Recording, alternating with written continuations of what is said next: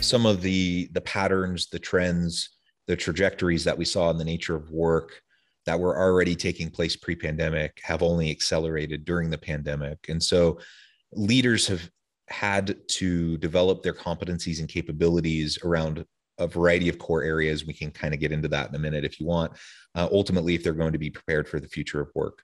And that hasn't changed. It's only been accelerated. Instead of looking maybe 10 plus years out to some of these changes really taking hold, now we're kind of right in the middle of it, or we're right on the precipice of some of these types of changes occurring in the nature of our organizations, the nature of work, and the very tasks that our people perform.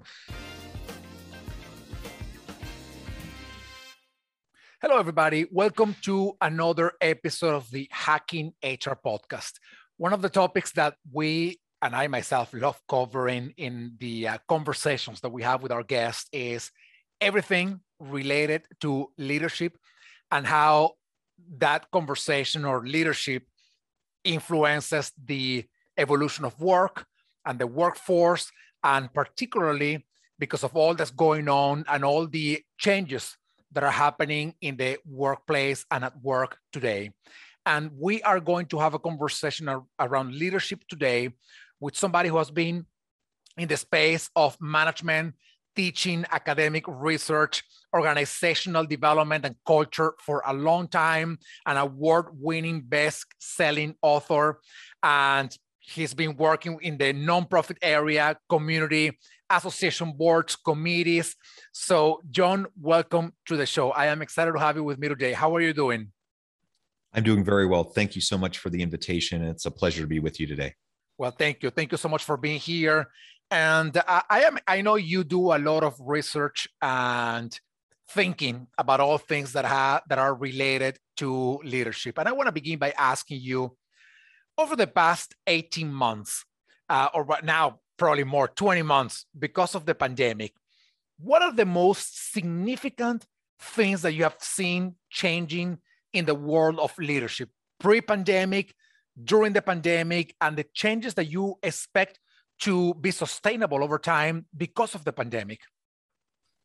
Well, certainly some of the patterns, the trends, the trajectories that we saw in the nature of work that were already taking place pre-pandemic have only accelerated during the pandemic. And so leaders have had to develop their competencies and capabilities around a variety of core areas. We can kind of get into that in a minute if you want, ultimately, if they're going to be prepared for the future of work.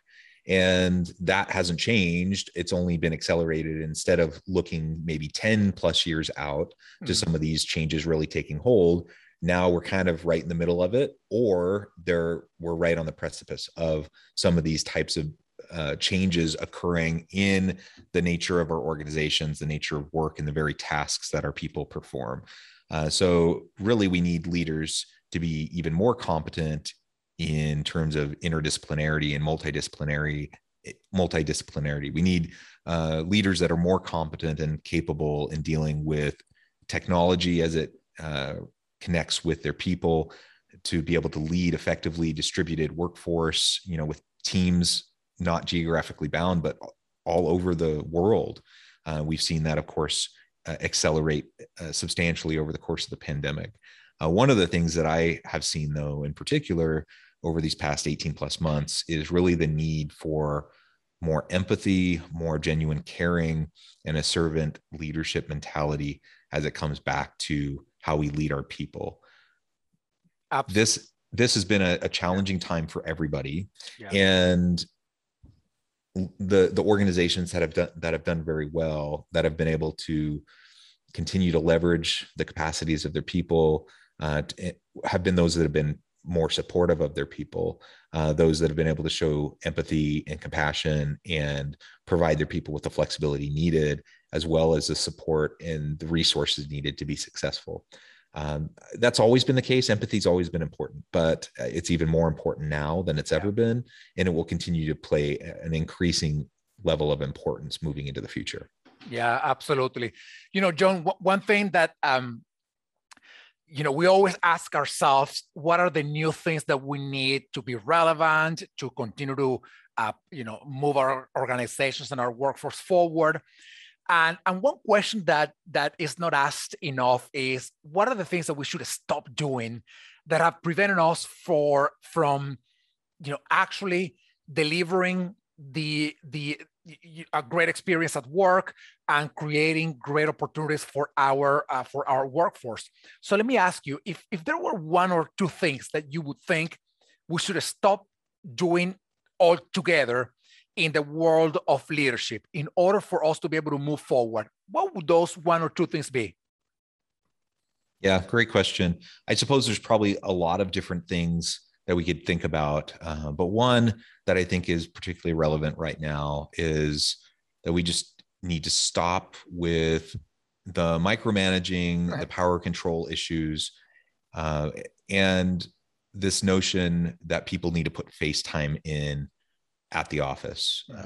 If nothing has been clear over the past 18 months, it's that we can be very productive from home. We can work virtually, or in some sort of a hybrid arrangement, and we don't need a boss checking in on us constantly. We don't need them breathing down our neck, and we don't need them constantly trying to see what we're doing in order for us to be productive. And in fact, the opposite is true. When we can be given responsibilities, empowered to do that work, given the resources to do it well, and the autonomy to decide how we're going to go about doing it, when we're going to do it, et cetera, productivity goes up. We've seen huge productivity gains over the past 18 plus months for most segments of workers. And that, I believe, has come because more and more organizations and leaders have been forced to provide that autonomy due to the pandemic and due to people working virtually or in a hybrid arrangement. The question remains, though, once the pandemic is under control, people get vaccinated, more and more people go back to the workplace, will leaders revert back to old patterns, old habits, or will they continue to allow people the flexibility needed, the autonomy to decide how they're going to go about doing their work, focus more on outcomes rather than the process and what people are doing to get to those final outcomes? I think that's going to be essential as we move forward. Yeah, absolutely. And that's a big question that I hope we can respond with, with all the certainty in the world, which is, we hope that we don't go back to the old ways of doing things, and that, we continue to embrace the ideas, the lessons learned, and the practices that we have embraced over the past 20 months to continue to do the right thing for our workplaces and our workforce. HR is sitting at a very interesting intersection, because on the one hand, they are dealing with all approach to leadership and management, and there are leaders and there are managers who want to go back to the way things were before. But on the other hand, HR, and I'm hoping that they are seeing some of the possibilities of new ways of working, new ways of leading, and new ways of managing. So let me ask you, for those that are at that intersection between the competing values of the old ways of doing things and the new ways of doing things, what's your message to them? How can they balance, not even balance, how can they push for the new things, also giving a little bit of understanding to the reasons why some people don't want to let go the way they were doing things before? Yeah, we just need to be very clear, open, and direct with our people about what our expectations are for them, why we have those expectations, and how they're going to be held accountable moving into the future. And so if we have people who really are just longing to get back to the way things were, and revert back to old patterns, old approaches that have been shown to be less effective, less productive, then we need to work with them and coach them and mentor them and help them understand what we're doing, why we're doing it, and what they're going to be expected to do moving into the future. If we can be clear about that, very direct about that, and developmental in our approach to providing the feedback to them so that we can help support them in getting there, provide trainings when necessary, have those feedback and coaching sessions, et cetera. If we can do that, then I think most people, the vast majority of people, who are resistant to moving into the future and adopting the technologies and doing those sorts of things.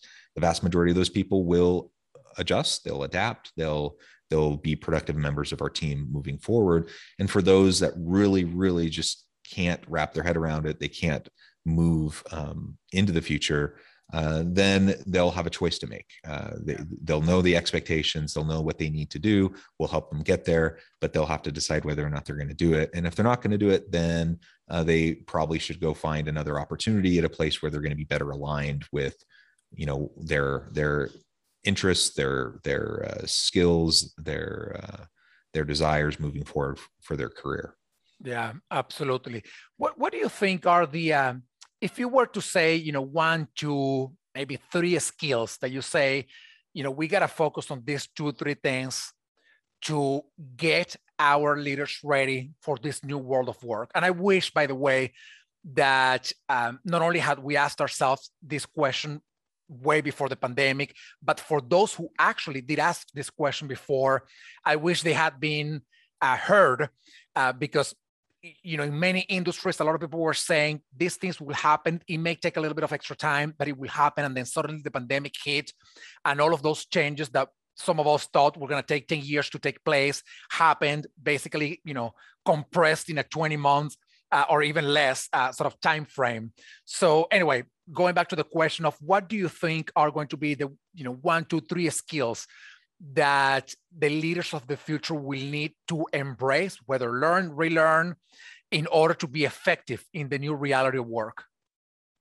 Yeah, I mean, we really need to adopt more of a growth and abundance mindset as we approach our teams. And part of that is just dealing with uncertainty. Certainly, the world is complex, messy, and uncertain.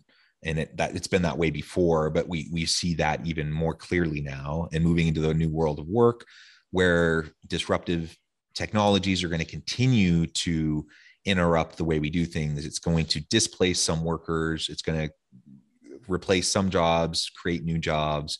Entire careers are going to shift in what they do and what their focus is. In order to deal with all of that, then we need, as leaders, to first and foremost be able to model for our teams that growth and abundance mindset and lean into the uncertainty, the complexities, and the messiness. So that would be, I think, number one. From there, of course, we need to up our skills related to technology and our abilities to work with those disruptive technologies that are at play within our particular industries, within our particular profession. And if we can't stay up to speed with that, we're going to become obsolete very quickly. And so we as leaders need to, of course, up our skills. We need to help our people up their skills as well to make sure that they can stay competitive, that they can stay relevant in the future of work. And I mentioned it earlier, but I think also this idea of interdisciplinarity, transdisciplinarity, we need to break down silos. We need, in this uncertain future, we need to be able to better bridge the gap between disparate functional areas of the organization, different knowledge areas, and ultimately, if we want to innovate and stay competitive in a hyper-competitive global marketplace, we need to be able to talk the language of the complexity. And we can only do that as we can pull together different areas, different disciplines, different functional components of the business to drive success for our teams. Yeah, absolutely. To out of all the things that you said, which I fully align with, there are a couple of them that I think are very powerful. One of them is helping people manage chaos and thrive in chaos and disruption and transformation and whatnot. And I like using the word chaos because the world is a messy place, and it will only become more messy and more chaotic as different things happen, climate change, political transitions, and economic instability. And I'm hoping that our leaders understand that change is the name of the game, and very often change in a pretty chaotic sort of way. And the second thing is this idea of connecting dots that sometimes are seemingly disconnected, but then to be able to connect them in a way that makes sense for the business is just so powerful. And one thing that I always sort of bring up to HR is you gotta be able, if you want to be a leader and you want to be effective as a leader, you gotta be able to do this well. You have to step out of the cocoon of HR stuff, and you gotta get yourself into worlds that are, previously unknown to HR, the world of technology, marketing, sales, branding, you just name it, right? And get yourself into that world and connect the dots between HR and those worlds. And then you're going to be able to be way more effective. So John, let me ask you this last question as we get ready to wrap up our conversation. This new world of work is very complex for leaders. And there's a lot of stuff being demanded from them, a lot of changes going on. If there was one thing that you would tell HR and business leaders in general, if there was one thing that they could be focusing on in the short term to prepare themselves for not only what's going on right now, but for the accelerated changes that we will see down the road, what would that thing be? What would that one area be that can help them, get ready today, but focusing on that one thing? Yeah, I would say, again, it comes back to growth and abundance mindset. I would say focus on your own development. There's never been a more important time for you to focus on your own reskilling and upskilling and your own personal development as a leader, as it relates to these various competencies we've been discussing, and also focus on the development of your team, of your people. Do an inventory of skills and competencies and help your people identify where some of those gaps might currently exist and help them establish a plan for their reskilling and upskilling efforts over the next year. If you can do that for yourself and for your team, I think you'll be in good position to be able to pivot and adapt as things continue to shift. Yeah, absolutely. Well, I like that. Thank you so much for sharing that recommendation and all of your insights. So John, thank you so much for spending this time with me in the podcast. Great conversation, great insights for not only for leaders, but for those who are helping develop leaders that are aligned with all that's going on and ready to be effective in this new reality of work. So thank you so much, John. It's been a pleasure. Thanks for having me. And I look forward to interacting with any of your listeners. Thank you. Thank you. And thank you, everybody. Stay tuned for the next episode of the Hacking HR podcast. I will see you all soon. Thank you. Thank you, everybody, for watching or listening to this podcast. I hope you enjoyed the show. Please follow us on our social media and subscribe to our newsletter so that you can stay informed of all the things that we're putting together for you from the Hacking HR community. Thank you so much. Please continue to stay safe, stay well, stay strong, and we will see you soon.